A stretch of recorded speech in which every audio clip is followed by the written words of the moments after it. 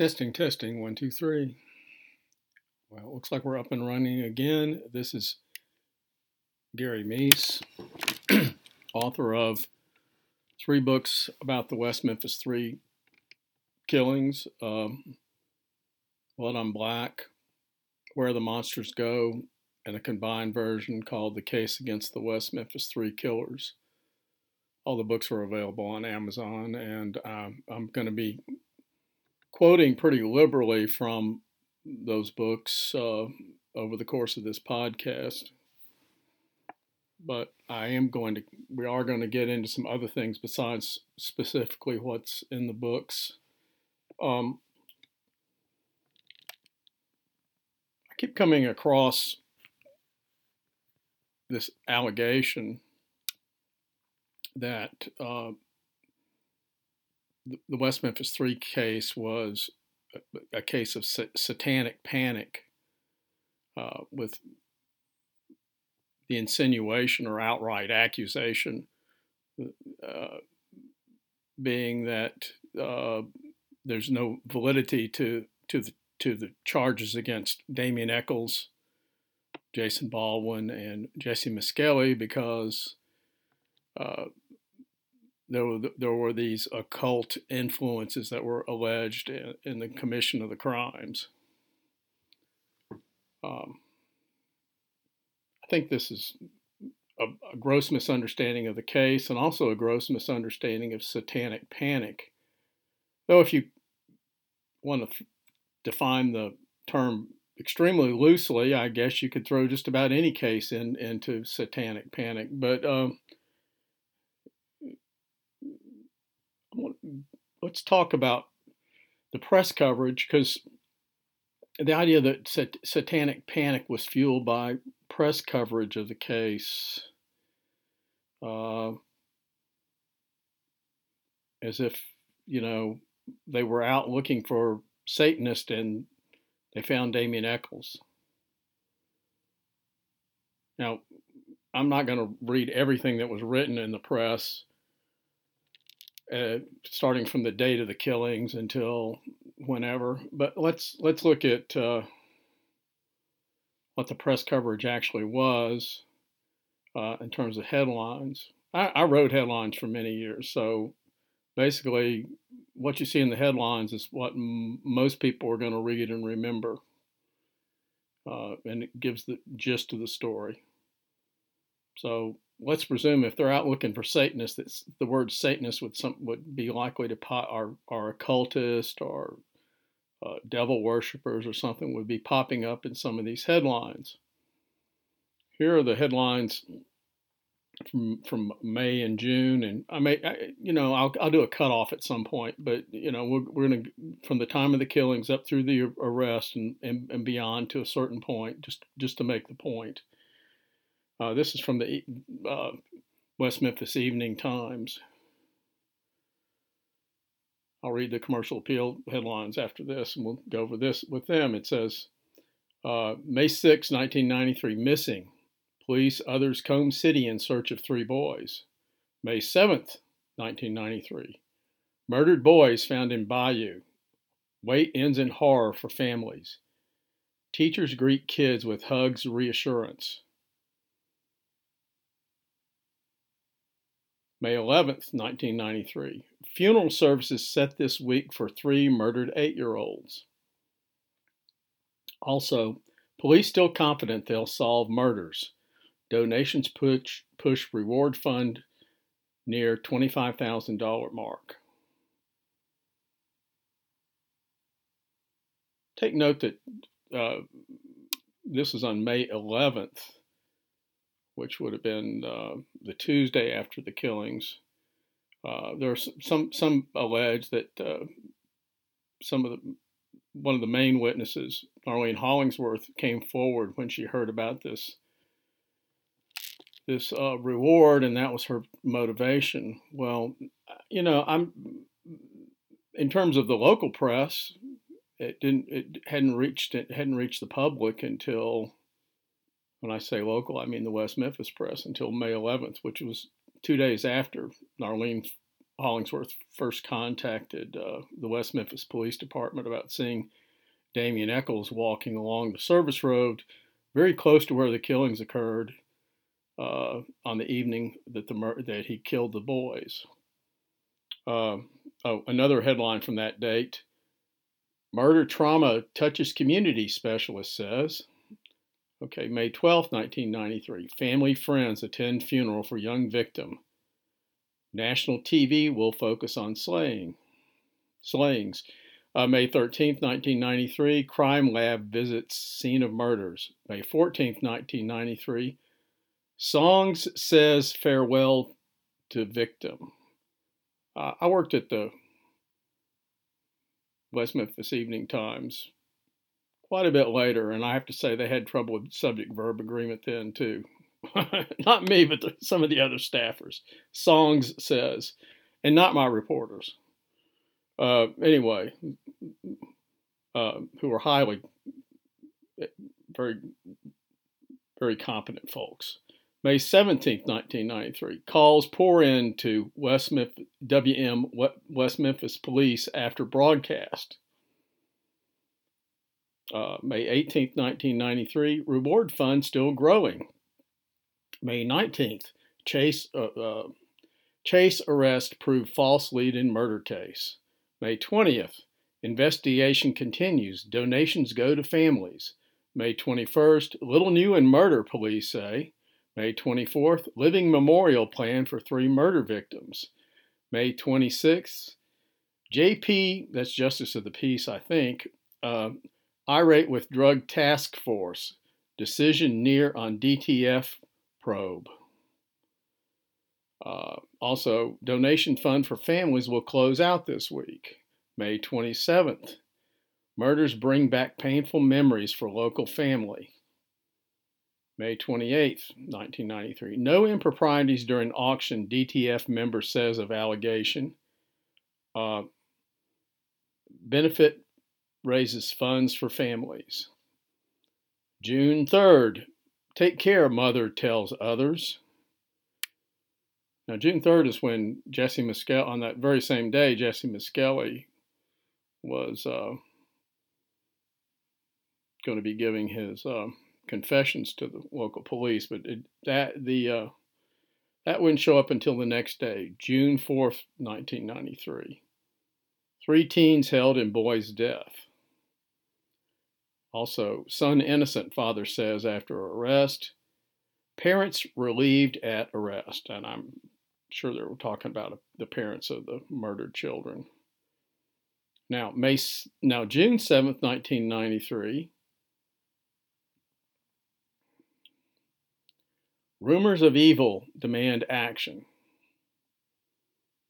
Crowd fills courtroom for hearing. Satanism rumors are no surprise to neighborhood. Now, there was nothing about Satanism or rumors of evil or anything of that nature until after the arrest of 3 boys, one of whom described occult rituals as something he was participating in with the other 2 in his confession, and the so-called ringleader, which I'm not really sure he was, but he certainly was a prime instigator. Damian Eccles was not only an admitted witch, but he seemed to be rather proud of the fact that he was a witch and went out of his way to boast to the local police about his involvement in the occult. He also did this with other folks. Now, on June 8th, we get this headline: Satanism rumors all unfounded, Bissett Lakeshore resident says. I think that's Diane Tier, Dominie's mother. I could look at the story, but as I recall, that's who was saying that Satanism rumors were all unfounded. Now, Diane Tier, and I'm certainly not suggesting she was a Satanist. You want to be strict about it? I'm not so sure that, depending on how you want to define Satanist, I'm not sure Damian Eccles would be called a Satanist. He certainly, there's some evidence that he actually did Miskelly was under the impression that he was attending Satanist rituals, and he may well have been. I don't doubt that he was, but he liked to say he was a Wiccan, and Wiccans aren't Satanists. I'm not going to suggest that, but Diane Tier loaned her witchcraft books to Damien Eccles. She had tarot cards, or tarot, however you want to pronounce that, cards that she talked about with John Fogelman, I believe, and also I believe she talked to Fogelman, and I'm in the interview anyway. And in the interview, she also described rune stones, which are a divination tool, which he had obviously never heard of before, which isn't too surprising. So it's not as if she was just totally ignorant and innocent of various occult beliefs.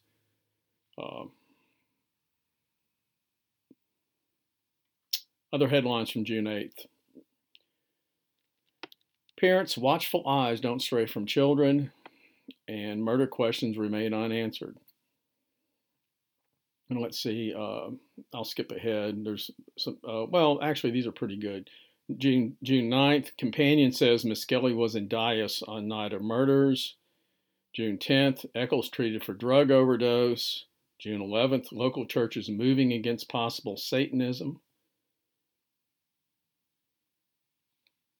So the local churches got mobilized after Jesse Miskelly did this confession in which he talked about being involved in these satanic rituals, and with two boys with whom he later murdered 3 small children out in a remote woods. I wonder why the churches would be upset about that. I can't imagine why the churches would be concerned about young Satanists going out and killing small children. I just can't quite understand that. Irony alert. And then they don't have a whole lot on this until November 17th. Judge orders trial as adult for suspect. Court airs complaints about drug task force. The drug task force is not really that relevant to this case, but November 18th, divers find knife near suspect's trailer.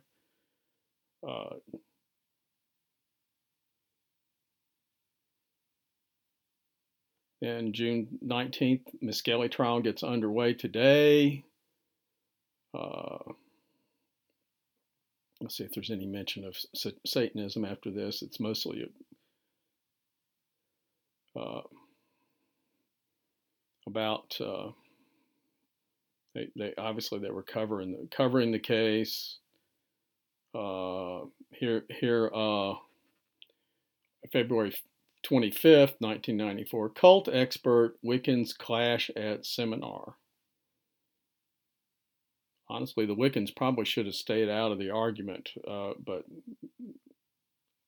anyway, that's beside the point, or not totally beside the point. March 8th, prosecutors began to build cult theory for murder case. March 18th, this is interesting. Spectators say religion overplayed in murders. With also the headline, occult not a factor, Miskelly juror says. That seems to be running totally counter to the Satanic Panic narrative. And then March 22nd, Tucker's death row is new home for Eccles. Well, that's taken care of. That was the coverage from the West Memphis Evening Times. I think the coverage from no offense to the Evening Times, but I think the Commercial Appeal probably put more resources into this. But anyway, because they had more resources, and I worked at both newspapers but did not work at the evening times at that time. And my source for this, I'm having a problem with a pop-up here. Hold on just a second. Let's hope this doesn't continue happening. I'll have to forget about this particular tangent. Okay, this is from the commercial appeals articles, and I'm going to read what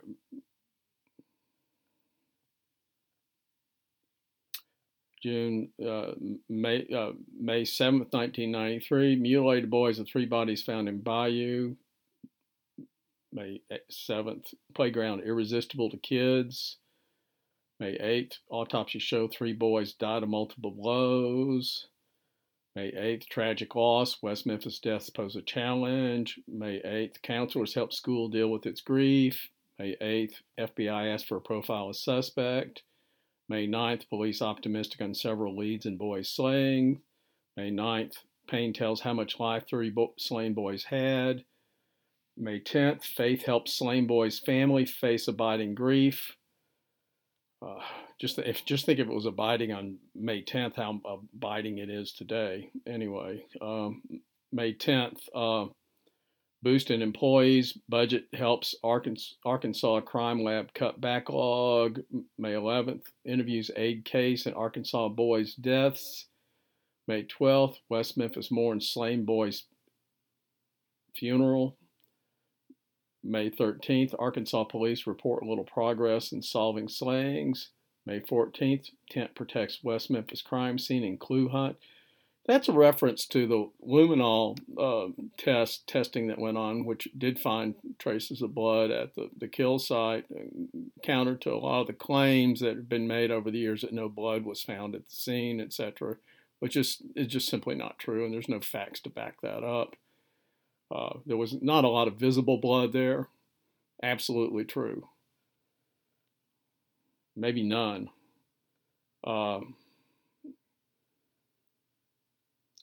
May 15th, lawmen sort clues in deaths of 3 boys. May 16th, search goes on in slayings of 3 boys.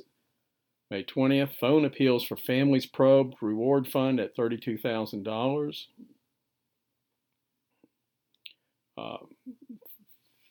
May 26th, scouts launch Reading Grove plan. May 29th, lab offers nothing new in slayings. May 29th, fund for slain boys' families tops $19,000. And then we get into June. June 3rd, watch over your children. Slain boy's mom addresses school. That was on June 3rd.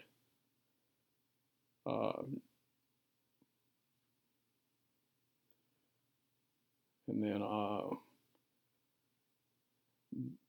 authorities wonder if 6 kids' deaths related, which involves another case in Arkansas.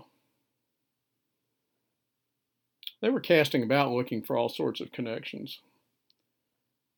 Then here we go. And so far up to this point in the commercial appeals coverage, in terms of headlines, we've had 0 mention of the occult, 0 mention of Satan, 0 mention of witches, 0 mention of Wiccans, 0 mention of really anything to do with this being some sort of satanic crime.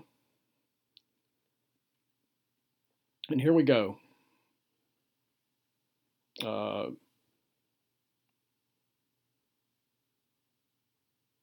June 5th, 3 teens charged with murder and slayings. June 5th, outburst in court by victim's dad. June 5th, 1 suspect was scary, talked of worshiping the devil. See, one of the suspects was scary and talked of worshiping the devil, and that's the first inkling we have that there's some sort of so-called satanic panic going on in West Memphis. And this was the result of a scary suspect who went around talking of worship, who went around and talking of worshiping the devil. Uh, June, June 5th, police comments press conference. And June 5th, sequence of events. June 5th, shy and artistic, but not into that devil stuff. Speaking of, this is Baldwin and what his family said about him. June 5th, tough, a bit troubled, but kind to kids concerning Miskelly. June 6th, evil worship debated in slayings. Again, none of this talk of evil worship came up until after the arrest. June 7th, excerpts from June 3rd statement. June 7th, officials find signs of cult activity Crittenden sites. June 7th, where's my client, attorney asked.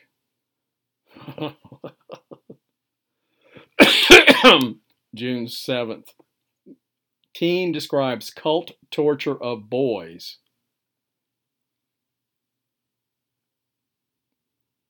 So the source of the cult torture was the teen who described it, with resulting so-called satanic panic in the community.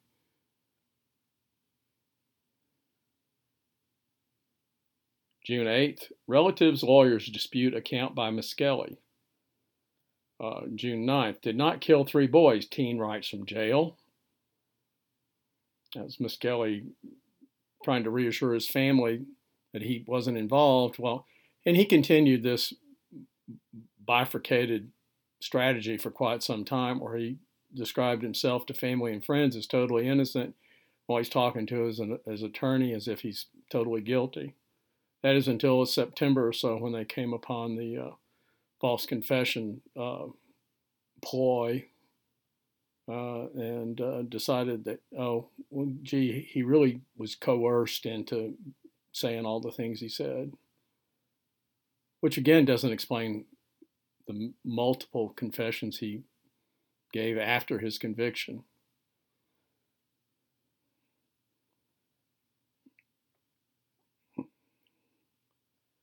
Let's see. June 10th, slain boy's dad fears West Memphis cultists knew a plan. June 10th, Damien's girlfriend may face DHS action. June 11th, suspect Damien survives overdose. June 13th, cult experts gave warning in 1992. June 13th, satanic dabblers can become deadly disciples.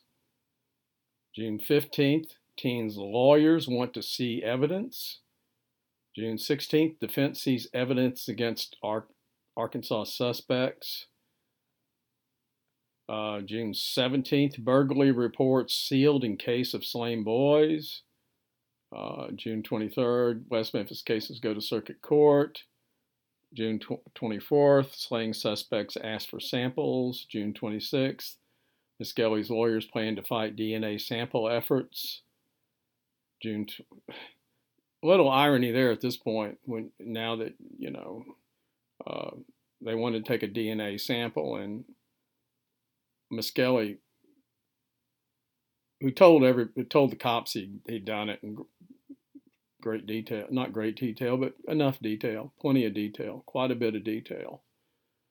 Doesn't want to offer a DNA sample, which presumably, if he wasn't there, then why would he be fighting getting a DNA sample? All it would do is at least show that there would be no match, right? We don't know if that would at least build his case.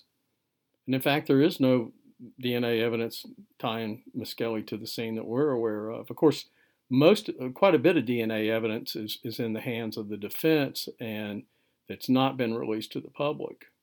And they chose not to release it to the public and instead bargained for a plea deal back in 2011. Which leads me and some others to conclude that perhaps the DNA evidence that was gathered and the results weren't quite what the defense was hoping for. June 29th, 1993, commercial appeal. Lawyers allege illegal search of Baldwin's home. Lawyers allege a lot of things. That's kind of what they get paid for. In July 1993, judge to hear motions in Arkansas slaying case. July 14th, murder suspect seeks own trial. July 27th, venue change sought. July 30th, slain West Memphis boy's father to confront witches. And August 2nd, 1993, pagans' foes awaken streets of Jonesboro. There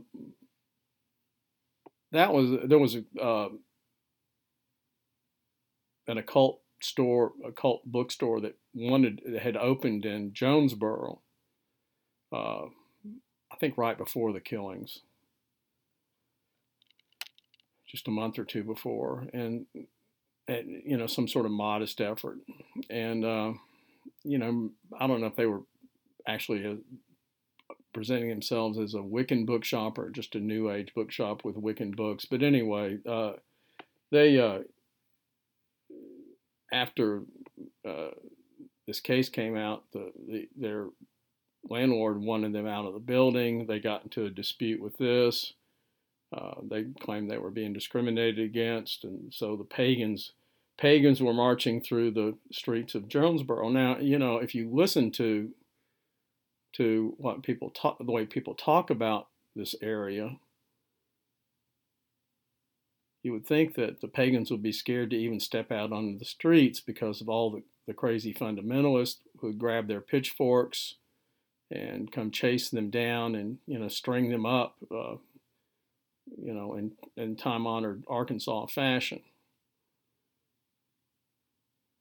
And apparently the pagans felt comfortable enough in Jonesboro to have their own store, to seek their own store, to complain when they're not treated the way they want, and to actually march in the streets.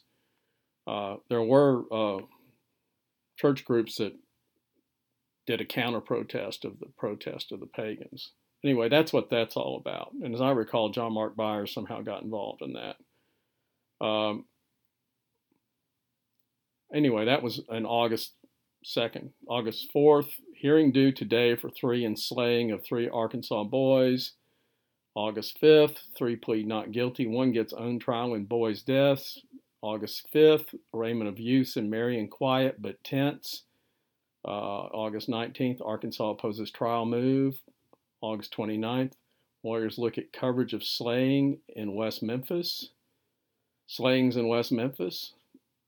June 15th, Arkansas prosecutor subpoena friends, family of Eccles. June 16th, experts speak out versus court file seals.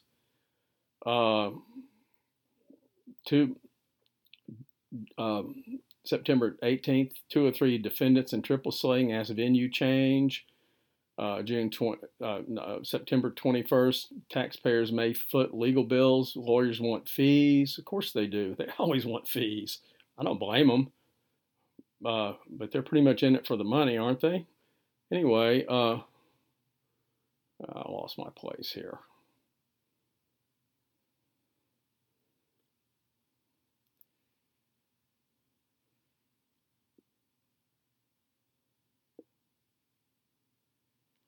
Okay, June 24th, attorneys poll residents to help get trial moved. September 25th, newspaper seeks open court record in West Memphis triple slaying case. September 25th, slain West Memphis boys remembered. September 26th, Grove, concerning the Weaver Elementary Reading Grove that was built as a memorial to the 3 boys, to Michael Moore, Stevie Branch, and Christopher Byers. September 27th, stack of motions faces judge in the Arkansas case. September 28th, judge denies separate trials for 2 teens and boys slaying. I may skip over some of this, but anyway, and we'll just about the time I'm getting over to skip stuff, we get into it. September 28th, Defense lawyer brings out new allegation concerning Dominique Tier, apparently. June 29th, occult publications draw scrutiny in triple slaying. This was the publications by Dominique's cousin, TJ Tier, in California, in which she had a zine, as it was known then, a small magazine type publication that was basically with a horror theme.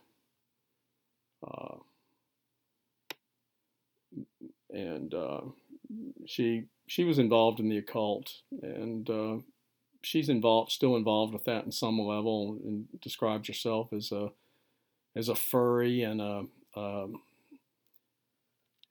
vampire and a vampire panda or giant red panda vampire, or something equally strange. But anyway, which more, it's a free country, but the occult June 29th, September 29th, occult publications draw scrutiny in triple slaying. And this is a case where in this aspect of the case,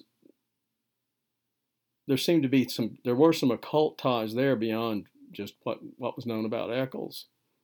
And considering everything else that went on, it's not exactly overplayed in the press. It apparently wasn't even covered in the Evening Times. Okay, on to October. October 11th, can Jonesboro seat an unbiased jury in satanic slayings is the question. October 12th, block teen account of 3 slayings, lawyer says. October 16th, defense denies sodomy of 3 boys. October 20th, try Baldwin as adult. Jury says violence exhibited.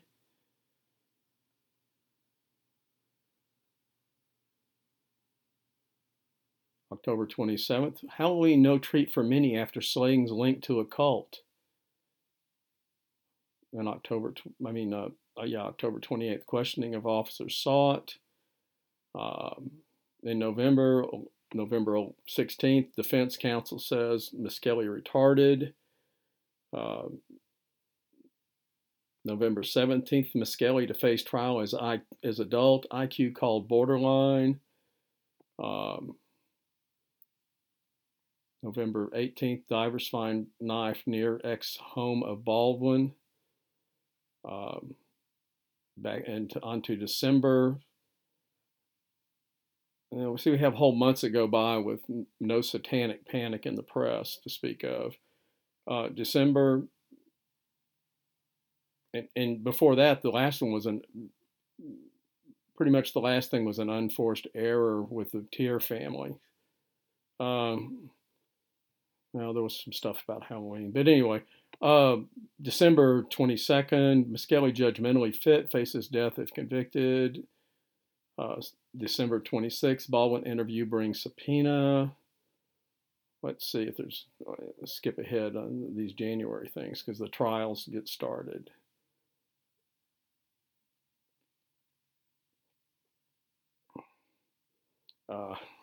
January 16th, prosecutor realizes he has his hands full. Young defenders rely on their zeal.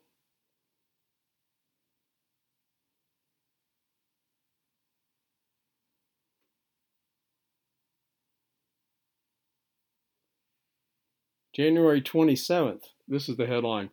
Excuse me. Mild curiosity marks town's response to news rush. It doesn't sound like Satanic Panic to me.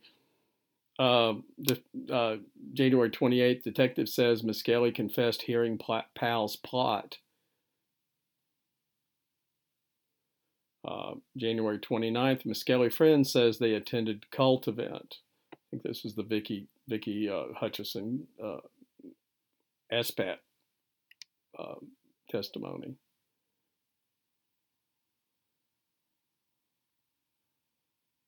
Let's see, on and on. I'm trying to see if there's anything else, and rather than going all over this, I mean, I'm all the way through the trial, and I'm very little stuff during this trial concerning on the headlines concerning the occult.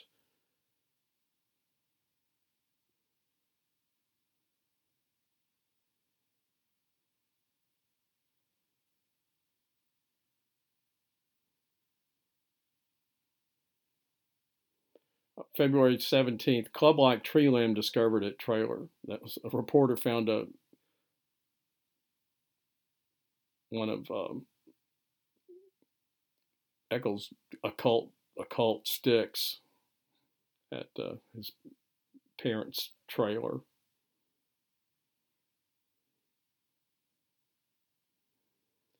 Let's see, February 20th, second trial may explore motive in triple slaying.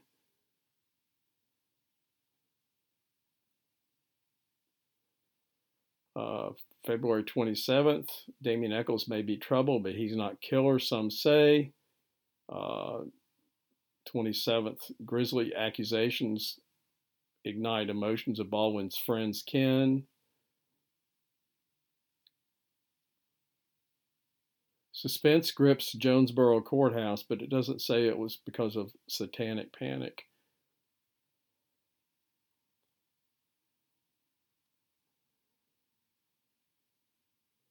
Now let's see. Ritual crime debate on March 9th.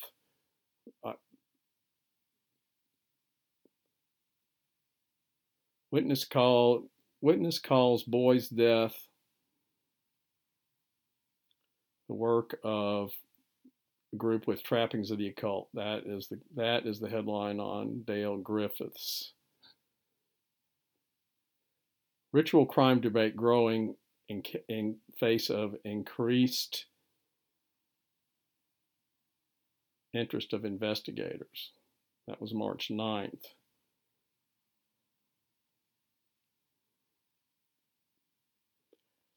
Eccles, March 10th, Eccles takes stand, denies killing boys, any part in Satanism. So he, at the same time, he did describe his occult beliefs and went out of his way to talk about Aleister Crowley. Well, he went out of his way to try not to talk about Aleister Crowley, and then went out of his way to talk about him. But anyway, March 10th, calm testimony disarms many who expected monster. March 11th, state's grilling probes Eccles' calm exterior. March 12th, expert disputes occult label. March 12th, Byers feels better after countering suspicion. March 13th, witness accuser says police ignore fraud concerning Vicki Hutchison.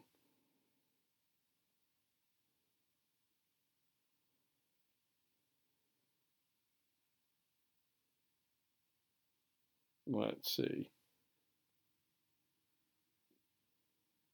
And so anyway, that is the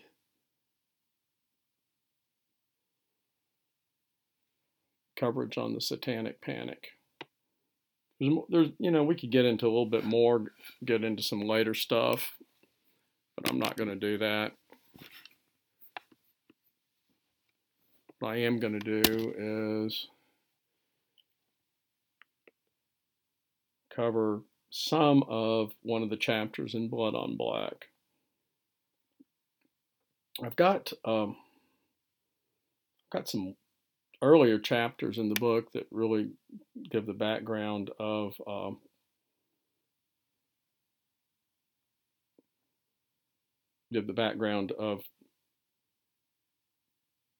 Damien Eccles, his childhood, what various people had to say about him, his own recollections to his various trips to mental institutions and assessments and so forth.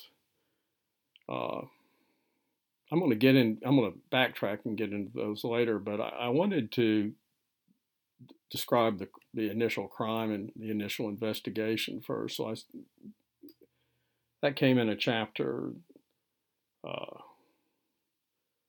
little bit later in the book after I'd given in some of the background. And anyway, here goes.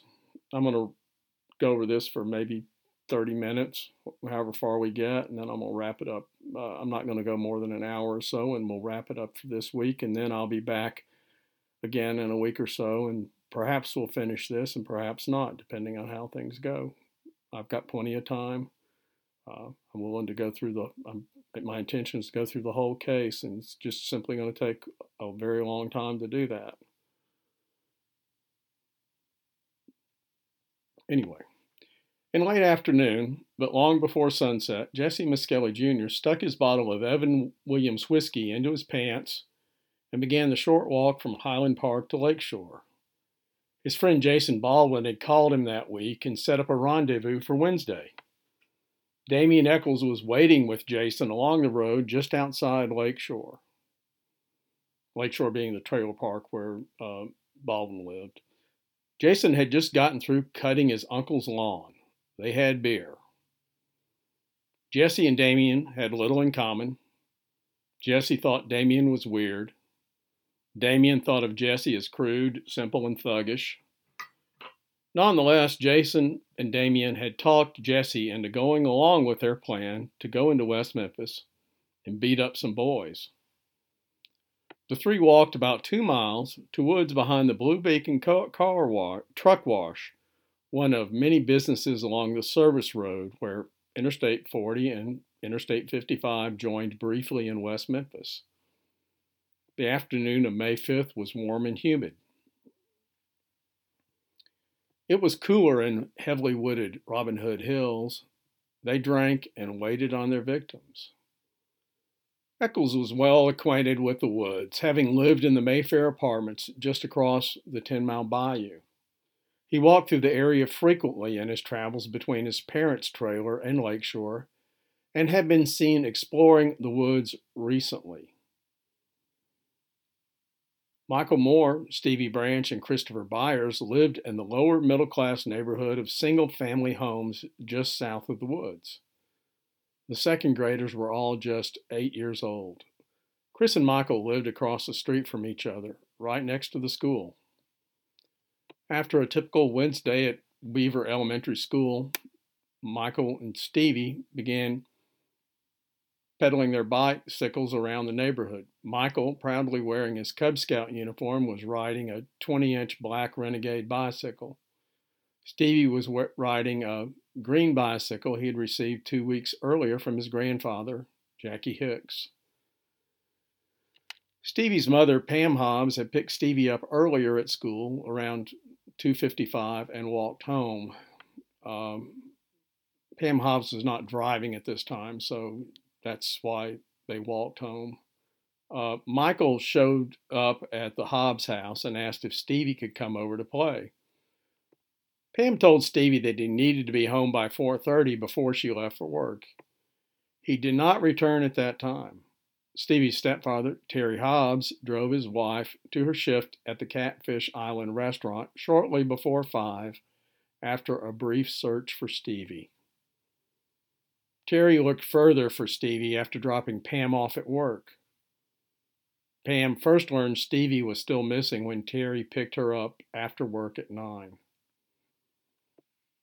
Michael's mother, Dana Moore, had first seen her son around 3:10, 10 minutes after school got out. She saw Michael with Stevie occasionally throughout the afternoon. She saw all three of them together around 6 p.m. Chris and Stevie were sharing a ride as they tooled around East Barton and 14th Street. The Moore family lived at Barton and 14th. The Hobbs family lived several blocks south at 1601 South Macaulay. Michael's father was out of town on his trucking job.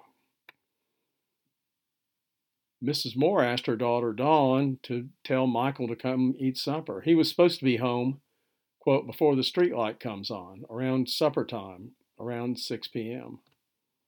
Dawn saw Michael in the distance but couldn't catch up. When Dawn failed to bring Michael home, Dana first searched for Michael and then stayed home, hoping he would arrive, meanwhile contacting the other families and the police. While running errands, Mark Byers had spotted his adopted son Christopher skateboarding on the street. Taking him home, spanked him with a belt, and ordered him to clean up the carport. Mark left on another errand around 5:30. Melissa Byers had last seen Christopher around 5:30 or 5:45 under the carport. When his mother found Christopher gone, she thought he had just gone next door to play. Mark quickly grew alarmed when he discovered his son was missing. Byers was the first to call the police, soon followed by the other two families. Byers searched intensively all evening into the early morning hours. Neighbor Deborah Otinger saw the three boys walking through her yard about between 5:45 and 6, pushing a bicycle. Between 6:30 and 6:45, another neighbor, Brian Woody, saw four boys going into Robin Hood Hills. Two of the boys were pushing bicycles, another had a skateboard, and a fourth trailed behind. His concerns grew as the sun set with no sign of the boys. Parents, relatives, and friends, joined for a while by police, searched much of the night. They would not find them. Jesse Miskelly later described what happened. When the boys entered the woods, Jesse and Jason hid while Damien lured them by making noises. When the children were close, the teens jumped the boys and began beating them viciously. The attack occurred on the banks of a muddy ditch about 2 feet deep after recent rains. Their screams and cries for help were muffled by the embankment, woods, and noisy interstate. Shirts were stuffed into the boys' mouths. The little boys did not offer much resistance. They were overwhelmed. They were like whipped puppies. That's according to Miss Kelly. Michael tried to escape, but Jesse ran him down and brought him back, quickly beating him unconscious. The boys were stripped. Jason pulled out a knife and gouged a huge cut into the left side of Stevie's face, as Jesse later told it. Then Jason fell upon Christopher and castrated the boy, who quickly bled out. Jason and Damien began sex play with the little boys, Miss Kelly told police. Damien masturbated over one and ejaculated onto the boy's pants. The boys were bound with their own shoelaces, left wrist to left ankle, right wrist to right ankle, and thrown into the muddy ditch. Christopher had already bled to death. Stevie and Michael, mortally wounded but alive, drowned. Jesse ran from the scene, fell ill under an interstate overpass, and angrily broke his whiskey bottle against concrete. He walked the rest of the way home. Jason later called Jesse and asked why he left so early. Jason showed up at home around 9. Damien was spotted walking along the service road near the crime scene in muddy clothes at about 9:30. The search for the boys widened the next morning with police and other agencies joining. The West Memphis Police Department held a briefing around 8 a.m. and sent out detectives. The Crittenden County Search and Rescue Unit was heavily involved. Around 1:45 p.m., searchers discovered a small tennis shoe floating in a ditch that drained into 10 Mile Bayou, an irrigation canal that eventually drained into the Mississippi River. Detective Mike Allen walked along the bank where the tennis shoe had been found. He noticed that one area of the bank was cleared of leaves, while the rest was covered with leaves and sticks. He described the cleared area as slick, but having scuffs. Opposite the slicked-off bank, toward the Blue Beacon and the interstate, was a high bank, a kind of bluff. Allen awkwardly positioned himself to get the shoe and fell into the water. To his horror, he felt Michael's body rise to the surface. Policeman John Moore saw blood in the water, but none on the bank. Detective Brian Ridge volunteered to methodically search the ditch by hand, soon finding the corpses of Christopher and Stevie about 25 feet downstream.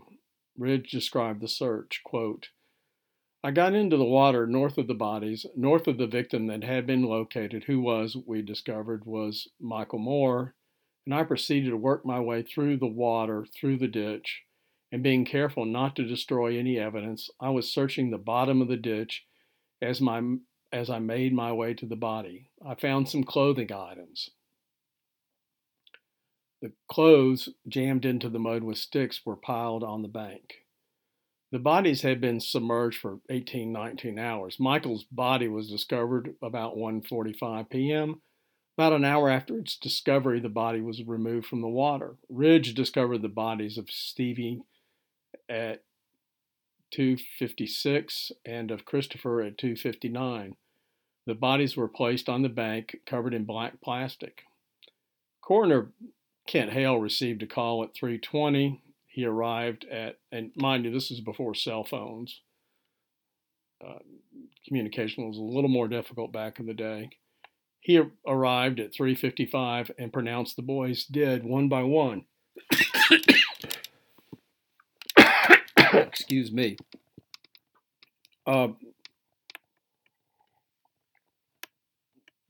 Their bodies had been exposed to heat, insects, and the elements for about an hour. Heat combined with immersion overnight in cool water made the use of body temperature to determine time of death problematic. The bodies of Chris and Stevie were found face down in the trash-strewn muck.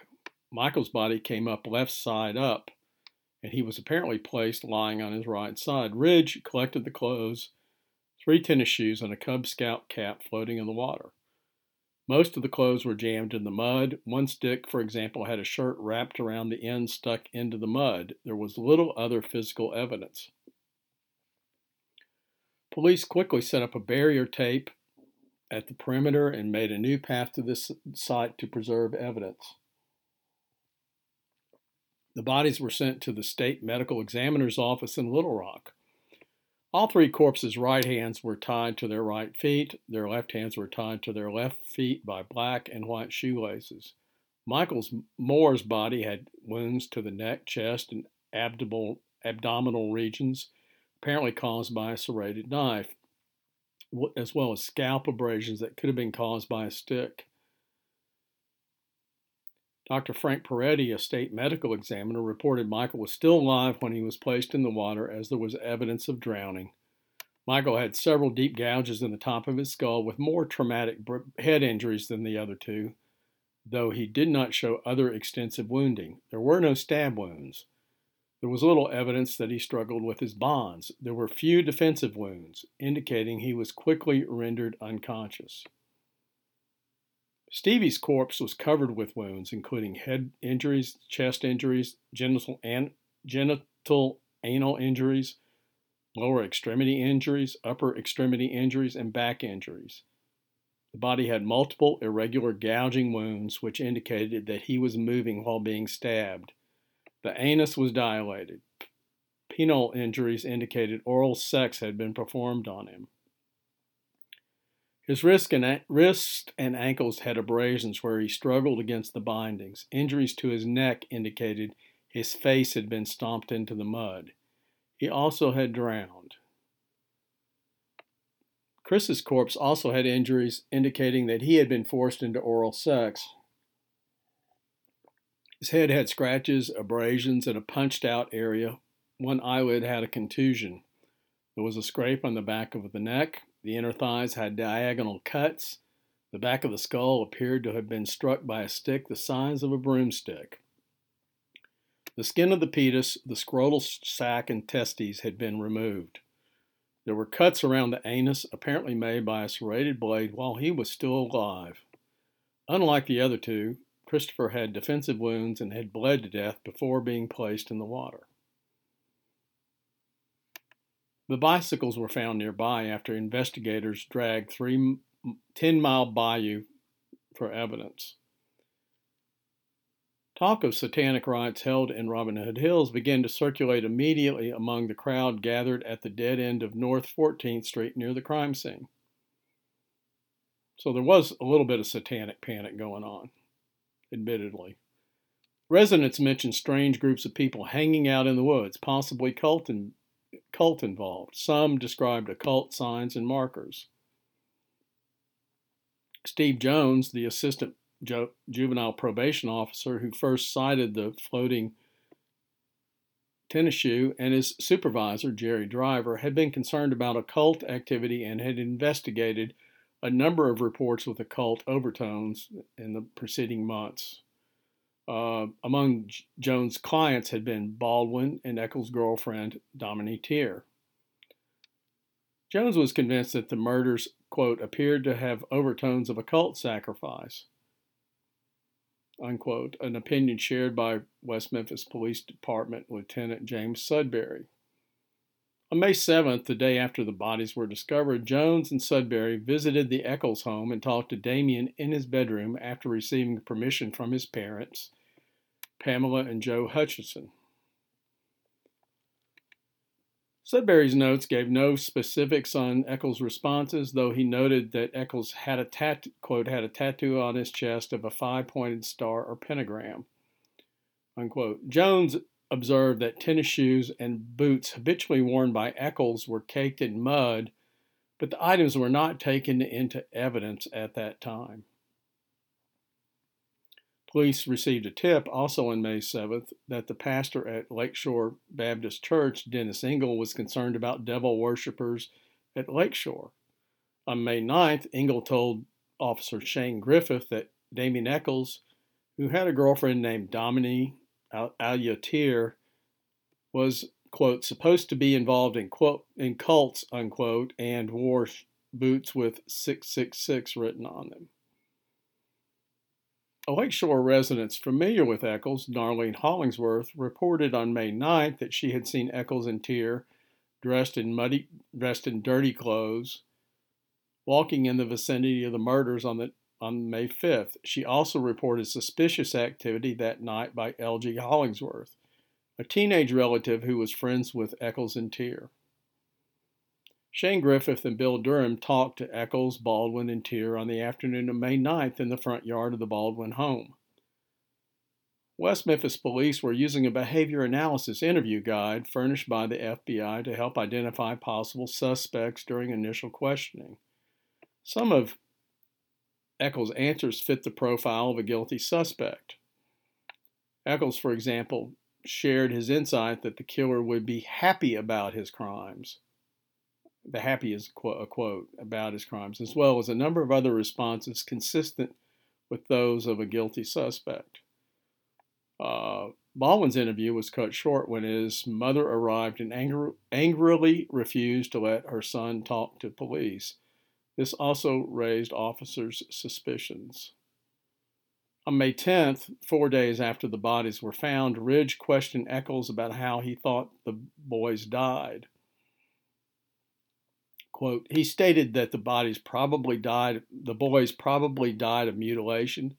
Some guy had cut the bodies up, heard that they were in the water, they may have drowned. He said at least one was cut up more than the others. Now, there was this knowledge that there was one cut up more than the others was not public knowledge. The press coverage indicated they were all sexually mutilated and otherwise all cut up. So this ran totally counter to what was being floated around in the public through the news media.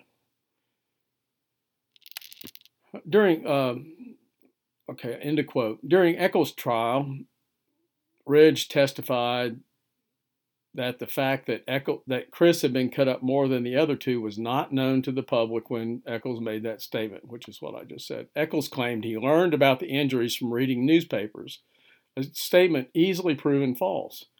A front-page story in the Commercial Appeal the day after the bodies had been found had quoted an Arkansas State Police bulletin saying that a sharp instrument had been used to sexually mutilate the three boys. The West Memphis Police Department had deliberately let the misinformation stand, with the idea that it would help investigators weed out false confessions. On cross-examination at trial, Eccles admitted that none of the newspaper articles mentioned one victim being more mutilated than the others. He admitted he had not read such a fact in a newspaper. Eccles had not been considered a suspect prior to the May 10th interview, but according to Ridge, his answers on May 10th turned him into a suspect. Those answers and his explanations of them at trial helped convict him. Eccles said the boys had been placed in water possibly because the assailant urinated into their mouths. West Memphis police did not find out about urine in the stomachs of two of the boys until Gary Gitchell was informed of this by phone on May 16th. The information was deliberately withheld from reports to minimize information leaks. Now, later on, this whole idea that there's urine in the stomach, there's some unknown fluids in two of the stomachs. We're not really sure what that, it was not determined at that time what those fluids actually were. And at this point, we don't know. It was not conclusively determined to be urine, and certainly wasn't conclusively proven to be urine from any of the three killers. Eccles gave conflicting statements about his whereabouts on May 5th. He told police on May 9th that Jason, Dominy, and he had gone to Jason's uncle's house so Jason could mow the lawn, and that Damien had called his father to pick all three of them up at 6 p.m. when all three were taken home. On May 10th, Eccles said he and Dominy had left Jason at the uncle's house, gone to a laundromat to call his mother, who drove Dominy to her mother's house, and then drove Damien, his father, and his sister over to visit family friends Randy and Susan Sanders from 3 to 6 p.m. Damien said he then was at home talking on the phone with a girl living in Tennessee, Holly George, until 11 p.m. The 13-year-old would tell police that she did not talk to Eccles that evening. To further go into this, the Randy and Susan Sanders, didn't see Damien and his family from 3 to 6 p.m. that afternoon. Certainly didn't testify to that fact. They went to a casino that evening, and Eccles and his family supposedly went over there around 7 p.m. or so and stayed for a while because Michelle Eccles was interested in a television show that was on, but they apparently got home around 8, so they were gone. They were there from roughly 7 or around 7 to they were back home well before 8 that evening, and this is supposedly one of his other big alibis at the time, though it fell apart. It fell apart at trial, and the phone call girls, Holly George, Jennifer Bearden, Heather Clyde, you could throw in Dominy Tier. None of them provided an alibi for Damien Eccles. But he no longer cites the Sanders visit, but in his explanations for where he might have been at that time. But when he's really pressed about where he might have been that evening, or what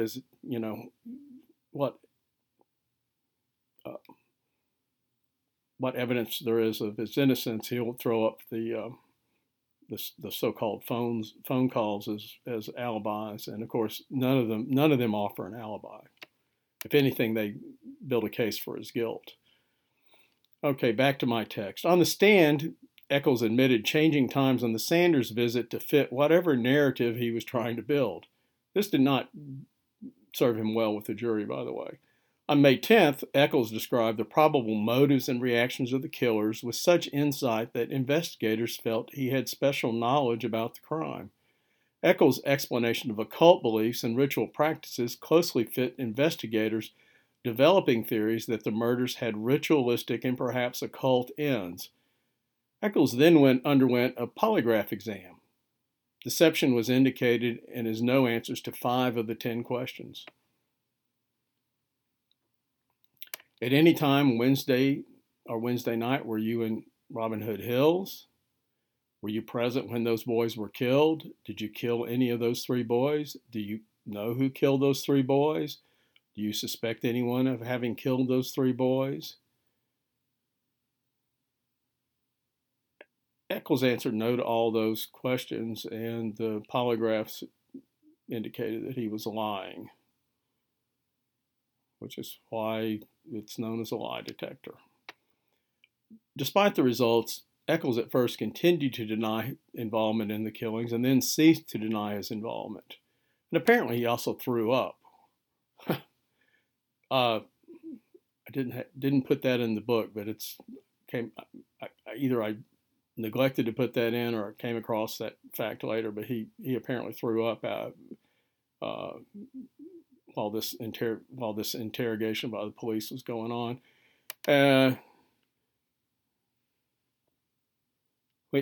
He ceased to deny his involvement, which Bill Durham considered admission through absence of denial.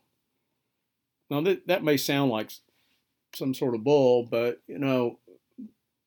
apparently, when police are doing interrogations and people clam up, that's usually regarded as evidence that they're trying to hide something, that in fact they just might be guilty. It's kind of common sense if you think about it. Durham, who administered the polygraph, asked him what he was afraid of. Eccles replied, "The electric chair." Eccles told officers, "I will tell you all about it if you will let me talk to my mother."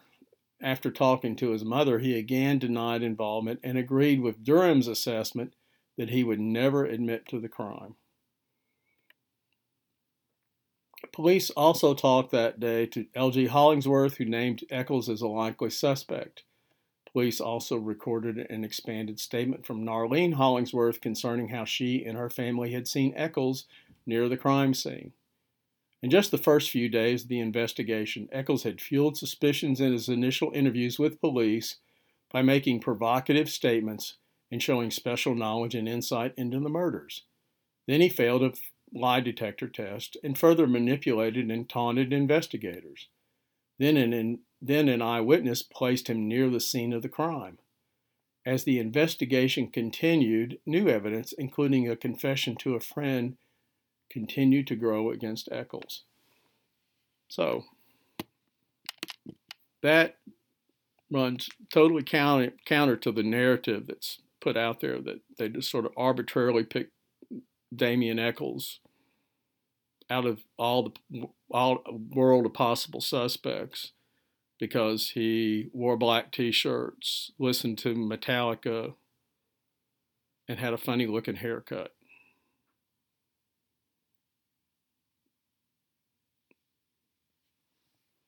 That's it for this week. I do intend to do this on a regular basis, hopefully a weekly basis. And good evening to y'all. Happy New Year. Talk to you soon.